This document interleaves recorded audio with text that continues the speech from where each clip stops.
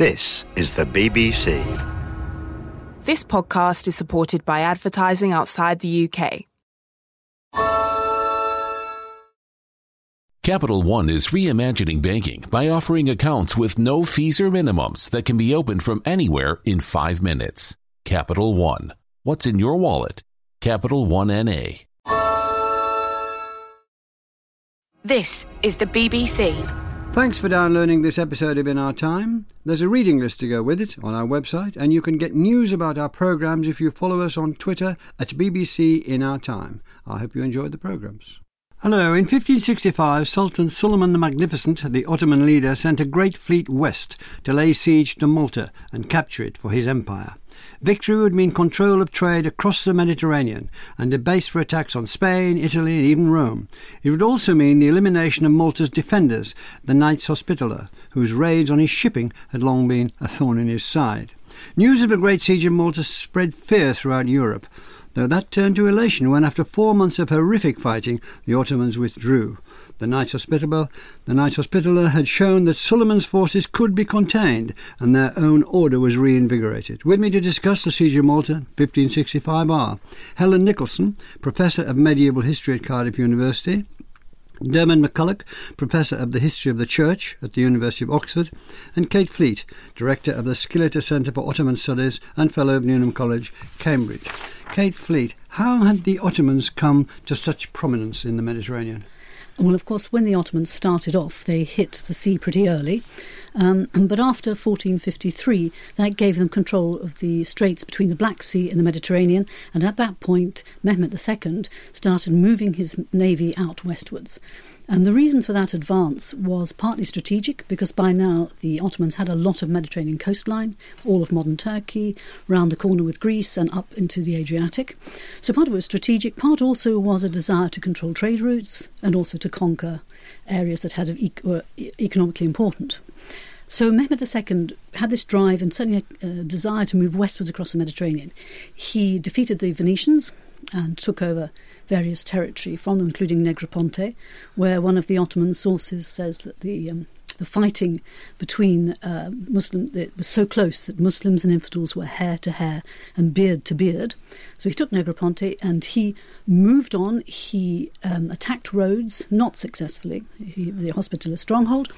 And then he also, of course, moved further west and set troops on Otranto in southern Italy. So that's a clear indication at this point, the end of Mehmet's reign, that the Ottomans have Mediterranean ambitions. Can I go back a bit? Yes.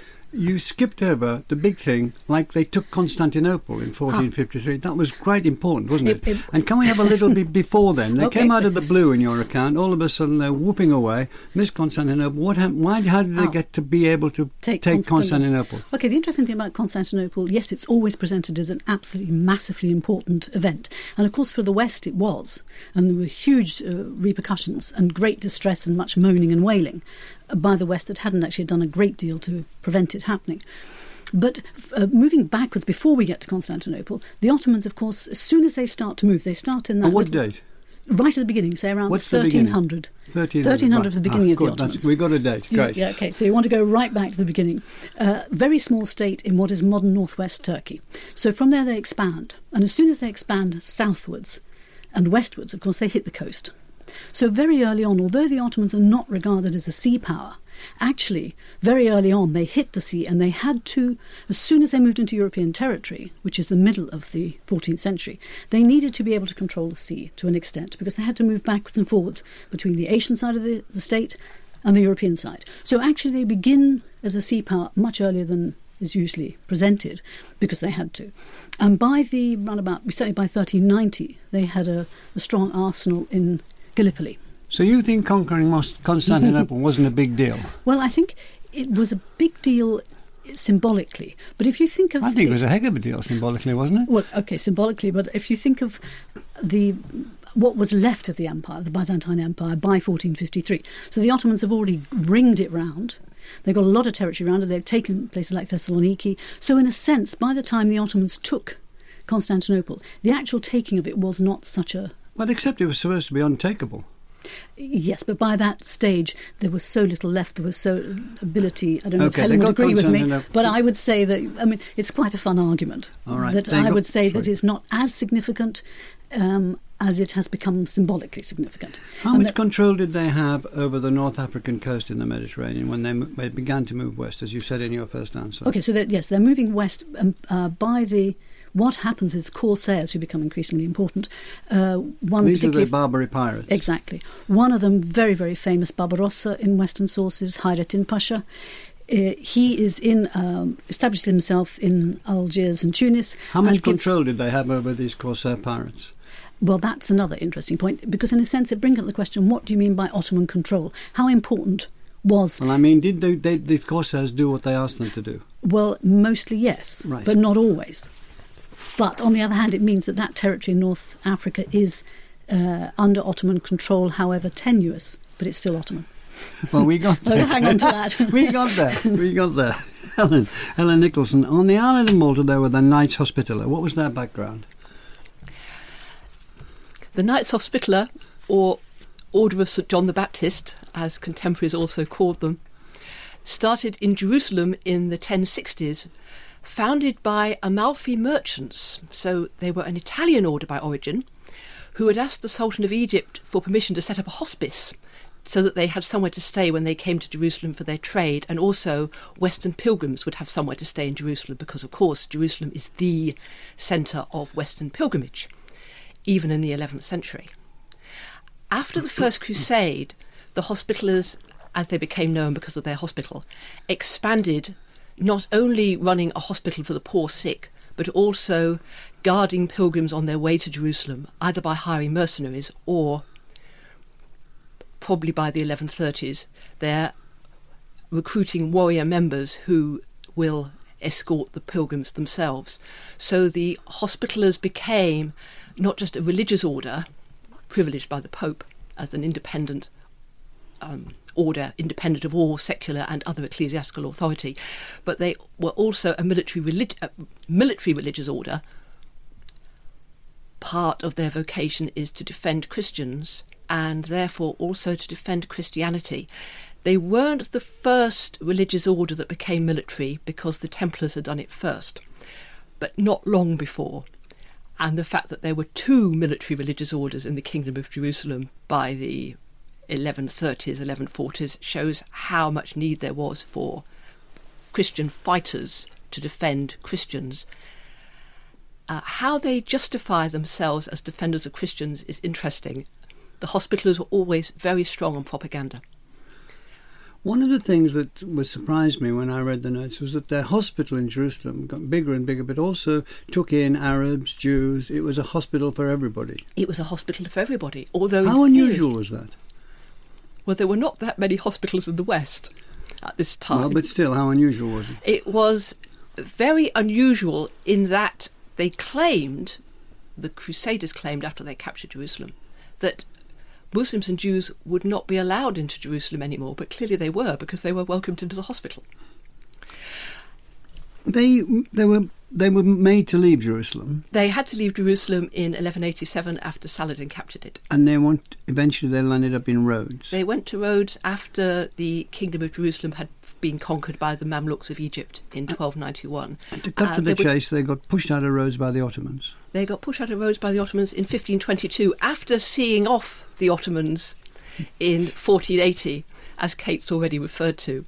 But in 1522, they didn't get the Western aid they needed, and they were not that far away from Istanbul, Constantinople, so they lost Rhodes. So they're in a rather beleaguered position, aren't they? They're out of Jerusalem, they've lost Rhodes. Because of the Reformation, they're losing their properties in Europe, they're losing their special place, and they land upon Malta. How did that happen? The Emperor Charles V offered them Malta and asked them to look after the city of Tripoli on the North African coast, which the Empire had conquered in 1510, I think. The Hospitallers weren't that anxious to take on guardianship of Malta because it's a long way from the Holy Land. There would not be the Christian pilgrims travelling to Malta as there had been to Rhodes. On the other hand, it did fulfil their vocation of defending Christian territory. Malta had been a Christian island since at least the 13th century, and before 870, when it had been conquered from Tunisia by the Muslims. And so they could claim to be continuing part of their vocation, and they had nowhere else to go at this point. That's the sticking point, wasn't it? Really? So there wasn't anywhere else to go. Dermot MacCulloch, how clearly defined or how blurred were the divisions between the European Christian powers and the Ottomans at this time we're talking about as well? Well, it's often presented as a clash of civilizations, and this is sort of a great cliché about the great battles, the siege and then the Battle of Lepanto. But of course it's much more complicated than that, because the civilizations are clashing amongst themselves, particularly the Christians. Melvyn, you've already mentioned the Reformation. Now that's the huge split within what had been the Western Latin Church. So now you've got Catholics and Protestants fighting each other, regarding each other with great hatred. But not just that, there are great powers within Europe, Christian Europe, which loathed each other. And the big loathing is between the Habsburgs, the Holy Roman Emperor and his family, and the Valois, the dynasty of France, let alone sort of second-rate powers like the Tudors on the edge. So when Christian Europe confronted the Ottoman Empire, it was not a unity at all. And how did that affect the way they confronted them? Did they say, we'll make alliances with them to help ourselves against our enemies in Europe, or what? That's partly what happened, and because the King of France was the enemy of the Habsburg, his ally was likely to be the Ottoman Sultan. And that happened during the early 16th century. There were alliances between France and the Ottomans, which infuriated the Pope, let alone the Habsburgs. And there you have the problem, that this is not a direct clash of civilizations in which everyone knows their place. And there were connections with the England of Elizabeth I as well. But let's stay with the Habsburg, Dermot, because a lot of people might not understand how powerful and big and rich the Habsburg Empire was, and how it saw itself as the guardian of all that was good in Catholicism and Europe. Could you develop that? Well, the Habsburgs had achieved an extraordinary feat of becoming a great world power by marrying people. And gradually, bit by bit, they built up this huge empire in various bits of Europe. So you've got a Central European bit, you've got the Low Countries, enormously wealthy, you've got kingdoms in Spain, and then the overseas empires, which Spain and Portugal developed. So the Habsburgs have got charge of all that. They are the great world power, much to the fury of their various monarchical rivals. How did they employ this power with regard to the Ottomans? Did they feel that the Ottomans were to be watched? Were they frightened of the Ottomans? What was going on there? Well, they're very worried indeed by the Ottomans, because the Ottomans were pressing on lots of different fronts, particularly in Central Europe, where the Ottomans were gobbling up territory, which was Habsburg, or the Habsburgs would have liked to have had it. They were actually, in that situation, being much more like a clash of civilizations. An Islamic power was going through Hungary, great smashing defeat of the Hungarian monarchy in the 1520s.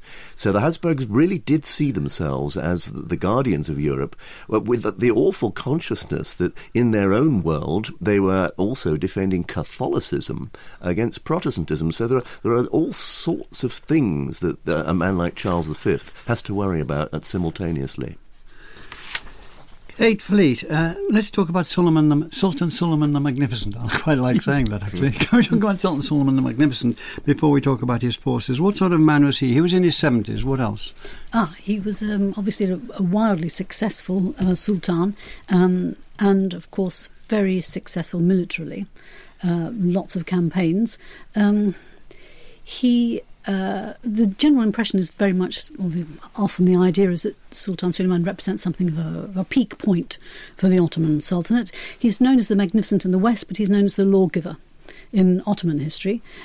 So a lot of his reign is also, a lot is about conquest, but also about stabilising control, and also in a sense working out how is that huge empire going to function. Because if you think of the size of the empire that it reaches under Suleiman's reign, there has to be a structure to make it actually work. Can you give us some idea of the size? It's stretching all the way across from Iran, right the way across through to, it's got territory on the Adriatic, so right the way across there. It's across the Black Sea, into the northern part of the Black Sea, all the way around what is modern Middle East, right the way across North Africa. So it is an enormous empire. And the interesting thing is, how are you going to control that? So part of that, of reaching this peak, is all the structures, the administrative structures. How do you actually run your economy? And there you see the development of difficulties, because it's such a huge space, and also difficulties of economic control. But one of the factors I think important with Suleiman, in fact, in general, is seeing the empire not as something that's strong central control necessarily from Istanbul, but it's rather like concentric circles. So the farther you get away, the less central control you'll have, but the whole system works because at the end of the day, if necessary, Istanbul can control. What were the forces that Suleiman sent to Malta, to take Malta? The numbers are a bit vague depending on the sources, but roughly between 130 to 300 ships is normally presented as the figure. Large number of galleys, but also within that you had ships that were transporting horses, you had other ships that were transporting all the military hardware, and of course provisions, because that was very important for provisioning the troops. On the number of troops that went was estimated between 30,000 35,000, of whom around 5,000 were janissaries. So it's actually a really large military force arriving. And with all these slaves pulling the oars across yes, the slaves played quite a big part in all this. Exactly, because you had a huge number of slaves actually pulling those oars. So a big galley could have a number of 800 people on it. How many slaves on a galley of 800 people? You could have, say, 30-odd banks of rows, and you could have 5 to 7 people per row, and then pulling X number of oars. So you could have up to 5 people on one oar. So you're talking about 200 or 300 men rowing. Yep. So, because you've got these are huge. The big galleys are really huge, and of course the problem is a combination of sail and oar because of manoeuvrability, and also because if you don't have any wind, you're not going anywhere. You had to have the power. So by any contemporary standards, this was a massive force. Yep. Going out there. Okay, so they get to Malta. They row to Malta, and how did the siege begin, Helen Nicholson? Oh, can you just tell us who was in charge? On Malta? No. Suleiman didn't go himself. He put three people in charge. Who were they? There was Mustafa Pasha, who was in charge of the land forces. There was Piali Pasha, who was in charge of the navy, and he and the order had crossed swords before because they'd met at Djerba in 1560 when the order had been involved in an expedition there. So he was familiar with the order and they knew him. And then there was Dragut Reis, or there were different ways of spelling and pronouncing his name, but he appears on the BBC's page advertising this, so listeners may already have seen him. And he at that point was ruling Tripoli, which had been captured back from the order in 1551, usually portrayed in the West as a very effective corsair. I imagine that in Constantinople he was seen somewhat differently as an effective administrator and military leader. So these are the people on the Ottoman side, but Dragut Reis hasn't arrived yet. He is not with the fleet. He is still in Tripoli. So the fleet is arriving with 2 commanders on board, and it was reported later that they'd fallen out on the way.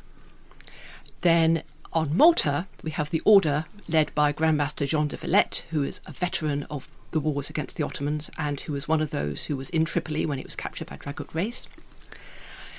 There is how many Hospitallers? Let me say perhaps 500 Knight Brothers and the serving brothers, and there would also be a number of priests. Then, how many in total? In total, the contemporary figure is 6,000, which includes 3,000 Maltese. So you've got 35 to 40,000 coming at yes. them and 6,000 on the island. Yep. So that's clear, right? Yes. Quite a few of these are people who come from Europe to help the order, some of them being the order's members and so others being volunteers. What do they do? The Ottomans land in the south of the island, and there was a discussion as to what they should attack first. Remember that Dragut Reis hasn't arrived yet. Mustafa and Piali Pashas had argued. One wanted to attack the old city on Malta, Mdina, and the Hospitallers' fortresses to the south of the Grand Harbour. That was Mustafa Pasha's view. Piali Pasha decided they should attack St Elmo Fort, which is a very small fort at the end of the promontory that borders the north side of Grand Harbour, because if they captured that, and it was only a small fort, he reckoned they could do it in a few days, they would then have control of the Grand Harbour. So they should have waited. Well, they didn't wait for Dragut Ray's opinion. They went to attack He was St. against Elbo. it when he came. When His he opinion arrived, was this was a dreadful thing to do. it was a dreadful thing to do because, although theoretically St. Elbo should have fallen very quickly, the order itself said that later on that there was no way that fort should have been able to hold out. In fact, it held on for a whole month, so that the Ottoman forces were tied up attacking one small fortress for 30 days, when they should have been aiming their forces at the Hospitaler's small fortresses to the south of the Grand Harbour, which they could have flattened quite quickly. So, Diarmaid, it wasn't a great beginning. They spent a month where they said, as Helen said, they should have spent a few days. Their cleverest admiral, who turned up later than was hoped, said this was a terrible mistake. So after a month there, what shape were the Ottomans in? Well, and actually, more importantly, what shape were the Hospitallers in? You have to remember that it's very hot, appallingly hot. I mean, Malta is dry, and both sides, therefore, are contending with our weather apart from anything else. But I mean, it's always the trouble with a big fleet or army. Again and again in the 16th century, rulers get together these vast forces and then they really can't control them properly, particularly if there are powerful personalities in charge. So although the forces look immensely weighted towards the Ottomans, the defenders do have the advantage, though their numbers are much smaller, of an extraordinarily grand situation in terms of where they're defending from. The Grand Harbour, which is now called Valletta, is a most astonishing sight, which many listeners will have seen. These two great harbours either side of a great tongue of land with very powerful forts on one side. It's something which you can defend very easily as long as you're well supplied. And that was a very foolish move on the part of the Ottomans not to actually cut off effectively that whole area around the Grand Harbour from getting supplied. Why didn't they? Excuse me. They were obviously very clever warriors one way and another. They conquered so much, as we've been told by Kate. Why didn't they just do that simple thing like cut off supplies? That's mysterious. I mean, my colleagues may have views on this, which to clarify it, but I do think it's when you get two powerful personalities, both of whom think they can win a war. And the Sultan is a long way away, and they can quarrel between themselves, and no one can resolve it. Can we just go into these quarrels a bit more with you, Kate Fleet? They're quarrelling, these two. What are they quarrelling about? Well, a lot of the discussion about quarrels comes more from Francesco Balbi de Correggio, so relying on renegade information. The Ottoman sources... He was a chronicler of it. And he was present on the siege of Malta. But the Ottoman chronicles themselves, the histories, are not particularly revealing of the details. However, the interesting point is that they all agree that the reason for the failure is the disagreement between the two, Mustafa Pasha and Piale Pasha. So what were they disagreeing about? There appears to be an idea that Piale Pasha was jealous of Mustafa Pasha because Mustafa Pasha had been made the head of the whole outfit. Piale Pasha maintained that he was in charge of the fleet and, Mustafa Pasha could do everything on land. The interesting thing about... Because a lot of the sources also blame the fact that Piale Pasha and Mustafa Pasha didn't follow the advice of Turgut. When he was dead by then, anyway. No, but Turgut Pasha was asked for his advice. Yeah. Because if you look at the orders actually sent out from Istanbul, it's a slightly different picture. So what is requested is that Turgut Pasha, he's an extremely efficient corsair. He's incorporated into the Ottoman system as the governor of Tripoli. He is requested to send his ideas about tactics. Oh, I didn't realise he sent his ideas. Right. So that was requested in as early as autumn 1564, when the Sultan's getting the thing ready. The question is, when the two, Piale Pasha and Mustafa Pasha, arrive, Turgut Pasha, as Helen said, was not there, which is also quite interesting, because he'd been instructed to join them as early again as the autumn of 1564, which may come back to your initial question, how much can you trust the corsairs? He was still in Tripoli. So the argument in certainly some Ottoman historians argue that in fact the idea that the commanders would have sat there waiting for up to 2 weeks for a corsair commander to come along and tell them what to do was somewhat unconvincing given the hierarchical structure of the Ottoman army. that it was very unlikely that Mustafa would have been instructed to rely on Turgut Pasha. So let me get this point. clear, because we've got to get a little bit of a move on. Right. He sent them advice, which I didn't know about. Oh, he was asked to send advice. He was asked them, right. We don't have evidence. Did he? of We whether don't he have did. evidence. Yeah. So we assume he did. Anyway, whether he did or he didn't, he was asked to send advice. They made but still, what did they quarrel about? Did one of them say go to the left, the other say to the right, the other say send in ships first? What did they quarrel about? The argument that comes out, not in Ottoman sources, but comes out in contemporary Western sources, is that Mustafa Pasha advised taking the three, attacking immediately, so San Michele Borgo, La Civitavecchia. Piale Pasha refused to move his ships from the harbour. He said, this is a harbour where I'm safe. Until you give me a harbour that's better, I'm not moving at all. So once Piale Pasha refused to join the bombardment, the whole plan fell flat. When Turgut Pasha arrived, he was said to have been supportive of Mustafa's original plan. Had they done that, they would have taken Malta. But the argument is that Piale Pasha chose to keep the navy safe, keep it in the harbour, and refused to sail out and attack San Michele. He wouldn't go. Helen Nicholson, how significant for the siege?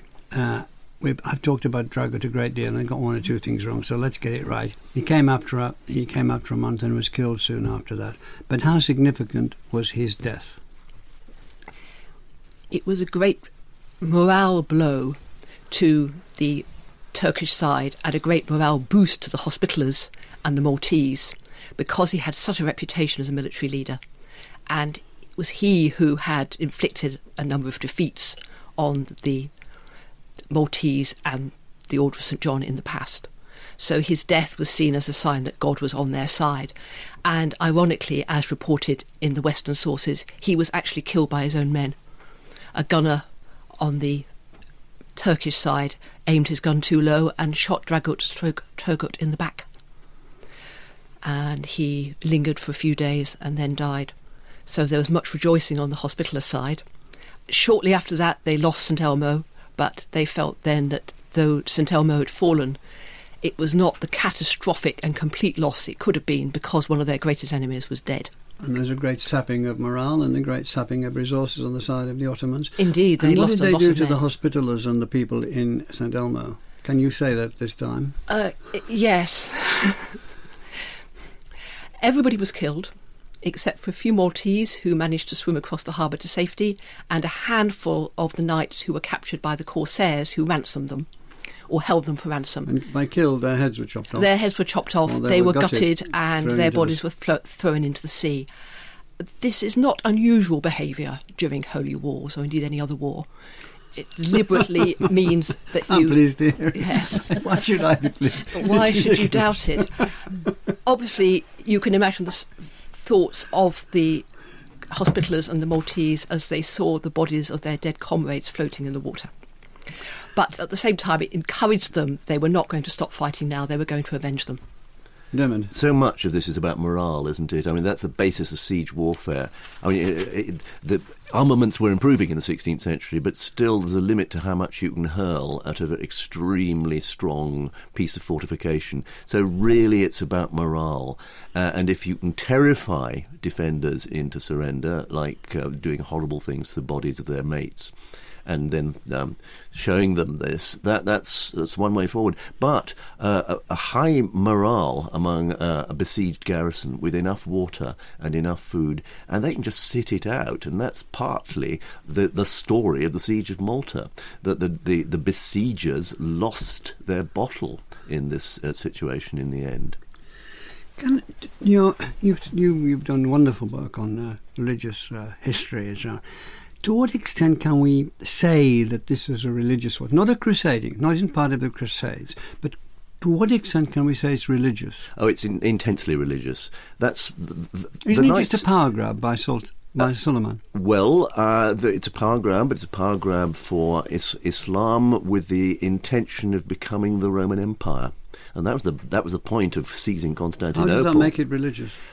Because this is a new Roman Empire in the name of Allah, just as the old Roman Empire had become a Christian empire. So there's a very direct sense of a religious dimension there, and on the other side, a huge religious dimension, because Christian Europe was threatened by the Ottomans with extinction in the end. And so the knights increasingly saw themselves as the resource for Christianity against this invading force. And they were also intensely, by now, Catholic. They had burned Lutherans in the island of Malta because they were now the defenders of the faith. So that there's a very strong feelings, a very strong rhetoric, which of course is part of the morale thing. Can you give us one or two instances before we move on of what made this religious? So far I've heard of people's heads being chopped off. We know that heads were used as cannonballs. We know that Lutherans were burnt. I think some people listening will say, where's the religion there? Well, the religion is defending Western Christianity, which the West would have thought simply was Christianity. And that meant Catholic Christianity. The knights had now been repudiated by Protestant Europe, but they were defending something which felt very much in the needed to be defended, Roman Catholicism. Kate? Yes, I'm not Kate, quite please. so sold on the religious idea myself. I think from an Ottoman point of view, it is much more, as you said in the first place, related to a land grab. I mean, the Ottomans are advancing territorially. The West is not, if you're talking about religious terms, what is more important for the Ottomans is looking east. The real danger comes from the east. The religious challenge comes from the east. It comes from Iran, Shi'i Iran. So the Christian West isn't such a big deal for them in the first place. Obviously, the terms are used. They refer to the nasty, pesky infidels or the wicked infidels, and they're talking about the Christians to the west. But I would argue that Ottoman drive is not about religion. It's about economic resources. It's about land, much more than it is the idea of having a religious conquest. I would take that point, certainly, but you've got to think of the perception of Christians in this. They had watched the Kingdom of Hungary being completely eviscerated in the 1520s. They've seen cathedrals turned into mosques. And for them, perhaps much more than the Ottomans, this is a religious war, a war for existential survival, if you like. Can you tell us what tipped the balance in favour of the knights in this siege? Because in the end, the Ottomans pulled away after nearly 5 months. Yes, and we know that the hospitals were very ingenious. They fought very hard. All that. I mean, we say all that, can't take it for granted, but they were, and they did. Yes. No, I think that obviously the tactical error right at the beginning, St Elmo, was a big mistake. It lost a lot of men, lost a lot of equipment. The point that Dermot has made about the heat, the problem with provisions and the problem of water. Also, by September, this is coming to the end of the campaigning season. That fleet needs to get back to Istanbul. So that is said in Ottoman sources that Mustafa Pasha was much concerned that they needed to leave for that reason. But what I think really tipped it was what has been alluded to, this failure to blockade Malta, because it is an island, and that's what they should have thought about. They should have put in a blockade, which is interestingly what Turgut Reis was instructed to do by Istanbul, blockade, and what he did not do. So again, there was a problem there. But because they failed to blockade the island, they couldn't protect their own provisioning ships, and they couldn't prevent reinforcements and help coming to the hospitals. That was fundamental. When the reinforcements came from Sicily, landed in the west of Malta, that was the end for the Ottomans. And that's what really tipped it. Helen Nicholson, there were reports, people in the fighting were sending out reports. How reliable are these? Good, reliable reports that you have? Well, clearly they are the only reports we have. Yeah, but are they so reliable? we have to rely upon them. There's other evidence turns up later on, isn't there? There is, and I think the reports are, insofar as any battlefield report is reliable as we could expect. And scholars do rely upon them, at least to understand how the battle was seen from the inside. In the heat of the moment, things had to be exaggerated to some degree, because the Grand Master, for example, was continually pressing for... The Grand Master, the head of the Grand Hospitallers. Master, the head of the Hospitallers, yes, was continually pressing for aid to be sent to him from the Viceroy of the King of Spain in Sicily. Why didn't he? The excuse given was that he couldn't get permission from Philip of Spain to send a fleet. But also it does take time to put a fleet together. And when they set out, at one point they was turned back by bad weather. then there'd also been some doubt as to how much help a relieving force could give, and whether it might just be better to wait and see whether the order could turn the Ottomans back themselves, or even, as Philip suggested, if the island did fall, he could recapture it later. So there was some doubt on Sicily as to whether they did need to send a relieving force, and so if the reports from the battlefield were exaggerated, that might be a reason. Diarmaid, what else did the Ottomans have on their plate at this time? Oh, so much. I mean, as Kate's already pointed this out, they're looking eastwards. They're looking to Iran, which is a huge worry, perhaps a bigger worry than actually anything the Christians could do. They've got that frontier moving in Central Europe. They've got North Africa. They are trying to consolidate their power in Egypt. They're looking at the Black Sea. How many problems do you need? And so, although this is an important siege, it's only one thing on the plate. And you can see someone in some office in Constantinople in the end saying, "Oh, come on, well, we've got other things to do." However epic it looks from a European point of view, in one sense, Western Europe is a bit of a sideshow for the Ottomans. It doesn't look like that, looking eastwards from a Christian side, but that's how it is.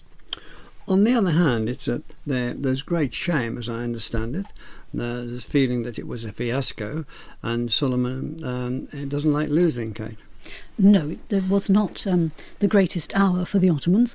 And of course the Ottoman sources, that's part of the problem. A lot of the Ottoman sources are really quite... they don't give much information on this. They do report, however, that Piali Pasha and Mustafa Pasha sailed back red-faced and ashamed to Istanbul. Mustafa Pasha took the blame for what had happened, or he was blamed for what had happened, and he lost his position when he returned. On the other hand, I agree totally with Dermot. It was extremely irritating, but it wasn't necessarily a catastrophe. And of course, they took Chios immediately afterwards. So 1566, they took Chios, and they also then got Cyprus. But that's within their empire. I mean, yes, you true. three are such experts, but the fact is, had they got Malta, they'd been in reach of Italy, Spain, they'd been in a key position. So they're very clever people. They must have known that they lost a big opportunity. You can't just pass it by with just a pimple on the edge of the orange. No, it's not a pimple on the edge of the orange. It would have brought a completely different map. But the fact it didn't... Well, that's quite something, isn't it, to have a completely different map? It would have given potential. In fact, Suleiman is reported again from the sources that are actually from the West, according to a spy sent by the Hospitallers in 1564. Suleiman's great aim wasn't... He didn't really think the island itself was so important. What it was important for was taking Sicily, taking Calabria, opening up the whole of the West, and they were saying that they would be able to extend their dominion. But going into the heart of what we call Christendom. Yes, so I agree. Malta would then have led to something different. But the fact it didn't happen wasn't necessarily a disaster. They've got a lot going on in the east. And what they did was concentrate on the Eastern Mediterranean. When Malta stops, that really in a way is the end of a strategy that looks to the west, controlling the West Mediterranean. So then you have a sort of settling in the Mediterranean. Dermot? Yes, you've got to keep that map of the Mediterranean in your mind all the time. Malta's halfway along. And whoever controls Malta is basically saying, this is my half of the Mediterranean, or I'm going to have all the Mediterranean. And it could go either way. Christian Europe's on the defensive, so it's really they were got terrified to of the Ottomans, weren't they, at one stage? The Christian Europe Christians absolutely terrified. They think it's the last days. They think this is the end of all time because the Pope has been challenged by Protestants. The Ottomans are pressing on Christianity. So in minds of Christians, this defence of a dry, small island is really part of the story of the last days. Can we, Helen... Can we talk about the impact that the victory had on the Hospitallers? It was the victory the Hospitallers needed. They'd appeared to be a redundant order, and questions had been raised at the Council of Trent about whether they were relevant for the current century, particularly as they were not very willing to reform themselves, at least along the lines that the Council of Trent was suggesting for religious orders. But now they had shown that they were still the bastions of Christendom. They had turned back the apparently unconquerable Sultan of Istanbul. Having been defeated by him in the past, this was also settling some personal arguments as well.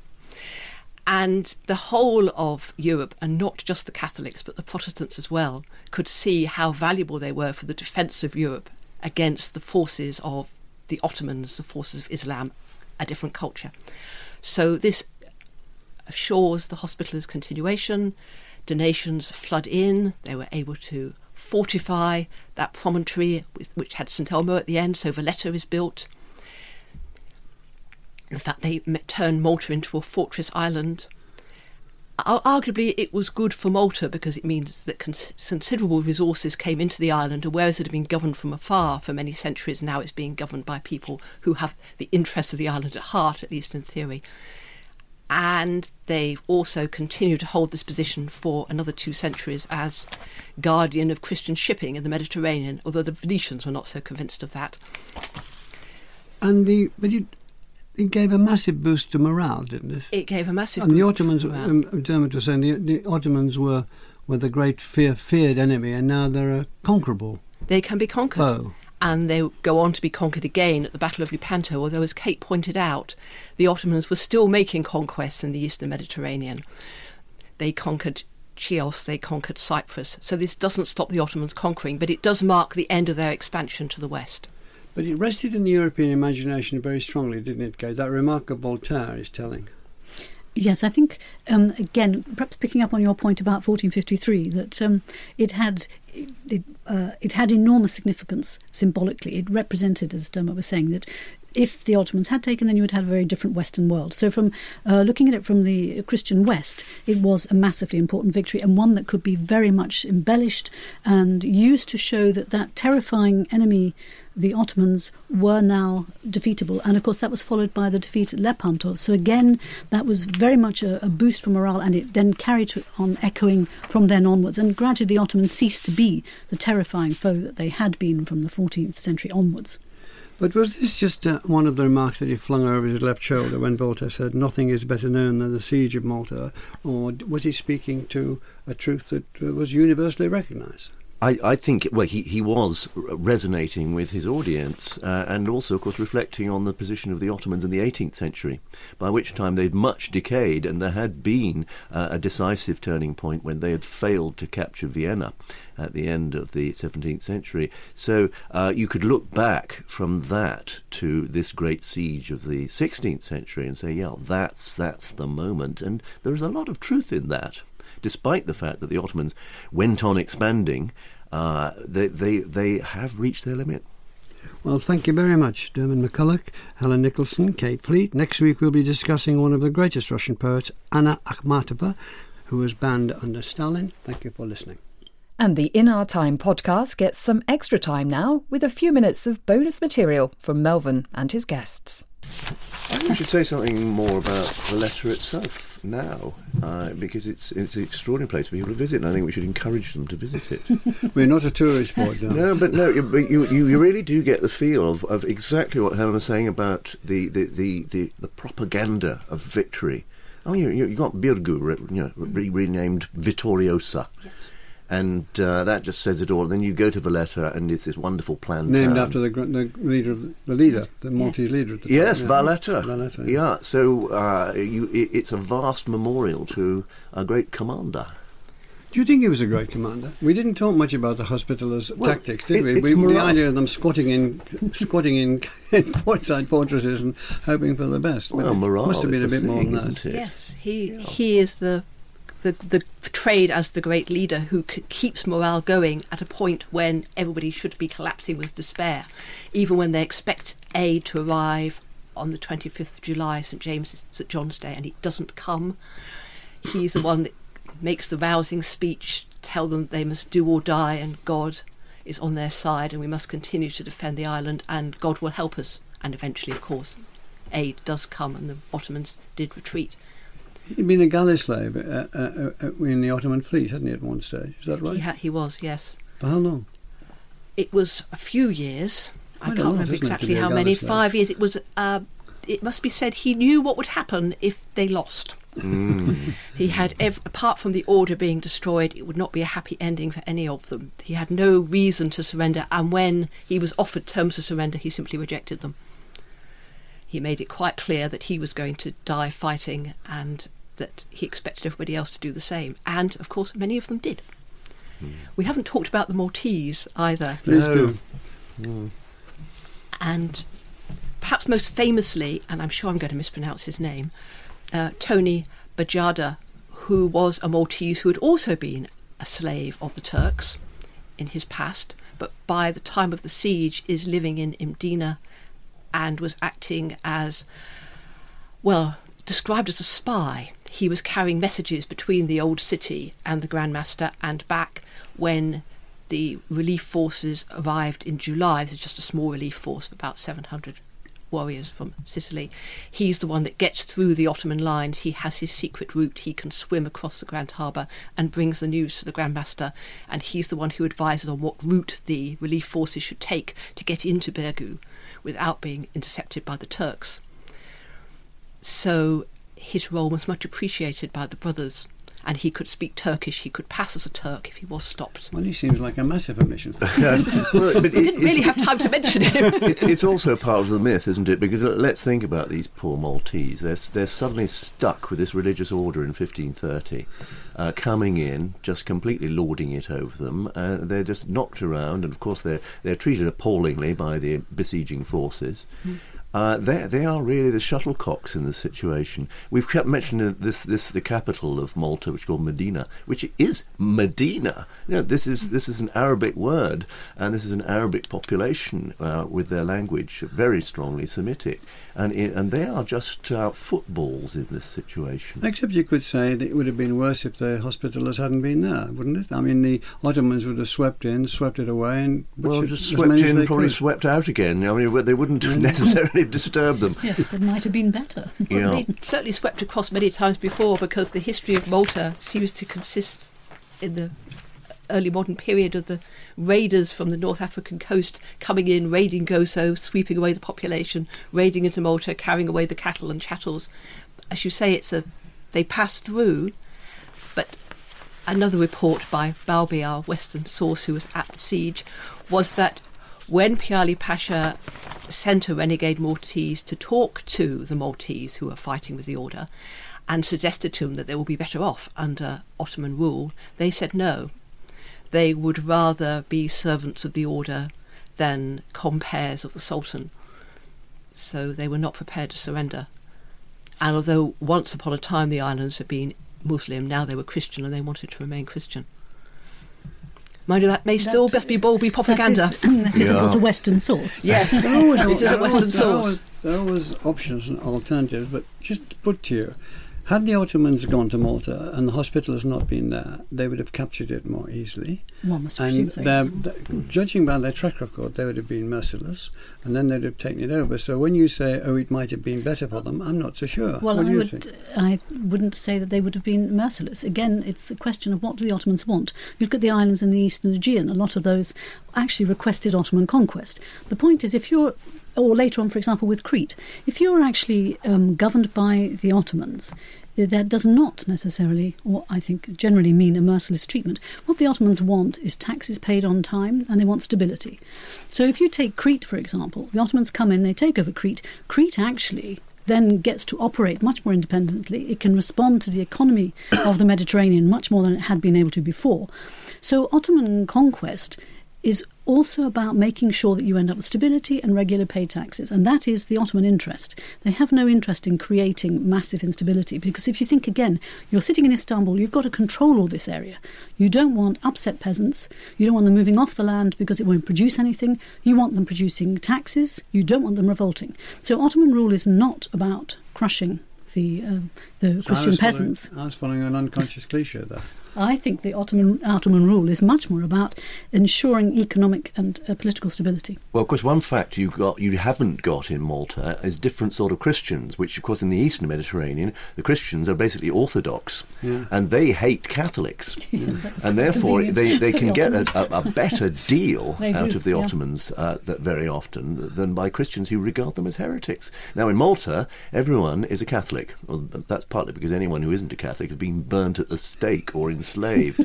So the population is with the knights in that sense, in a very different way from where you might in Chios or wherever, or Rhodes. But if you'd had the Ottoman takeover that would, in a sense, and the situation had stabilised, how much opposition would you have actually had from the population on Malta? I mean, that's a question one can't really answer, but it would be interesting to think what would actually have happened. Well, you'd get the same opposition as you'd get to any remote power ruling you, wouldn't you? And there wouldn't necessarily have been a religious dimension particularly about it. It's just that remote powers generally try and extort everything they can out of you. I think we have our remote controller, the producer, wanting to enter into the fray. I need to offer tea or coffee. Coffee, lovely. A coffee, black coffee, white, no sugar, white lovely. coffee. White coffee. Thank you. In Our Time with Melvyn Bragg is produced by Simon Tillotson.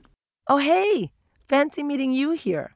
I'm Sindhu V, and if you enjoyed that, why not let Radio 4's Comedy of the Week podcast into your feed? I host the podcast, and here's what happens. I bring you comedy, fresh out of Radio 4's Funny Factory. Sometimes I bring you interviews with writers and performers, and a little bit of my take on the world and what's going on. Just search for Comedy of the Week on your favorite podcast app, subscribe, and it'll be available for you every Monday morning.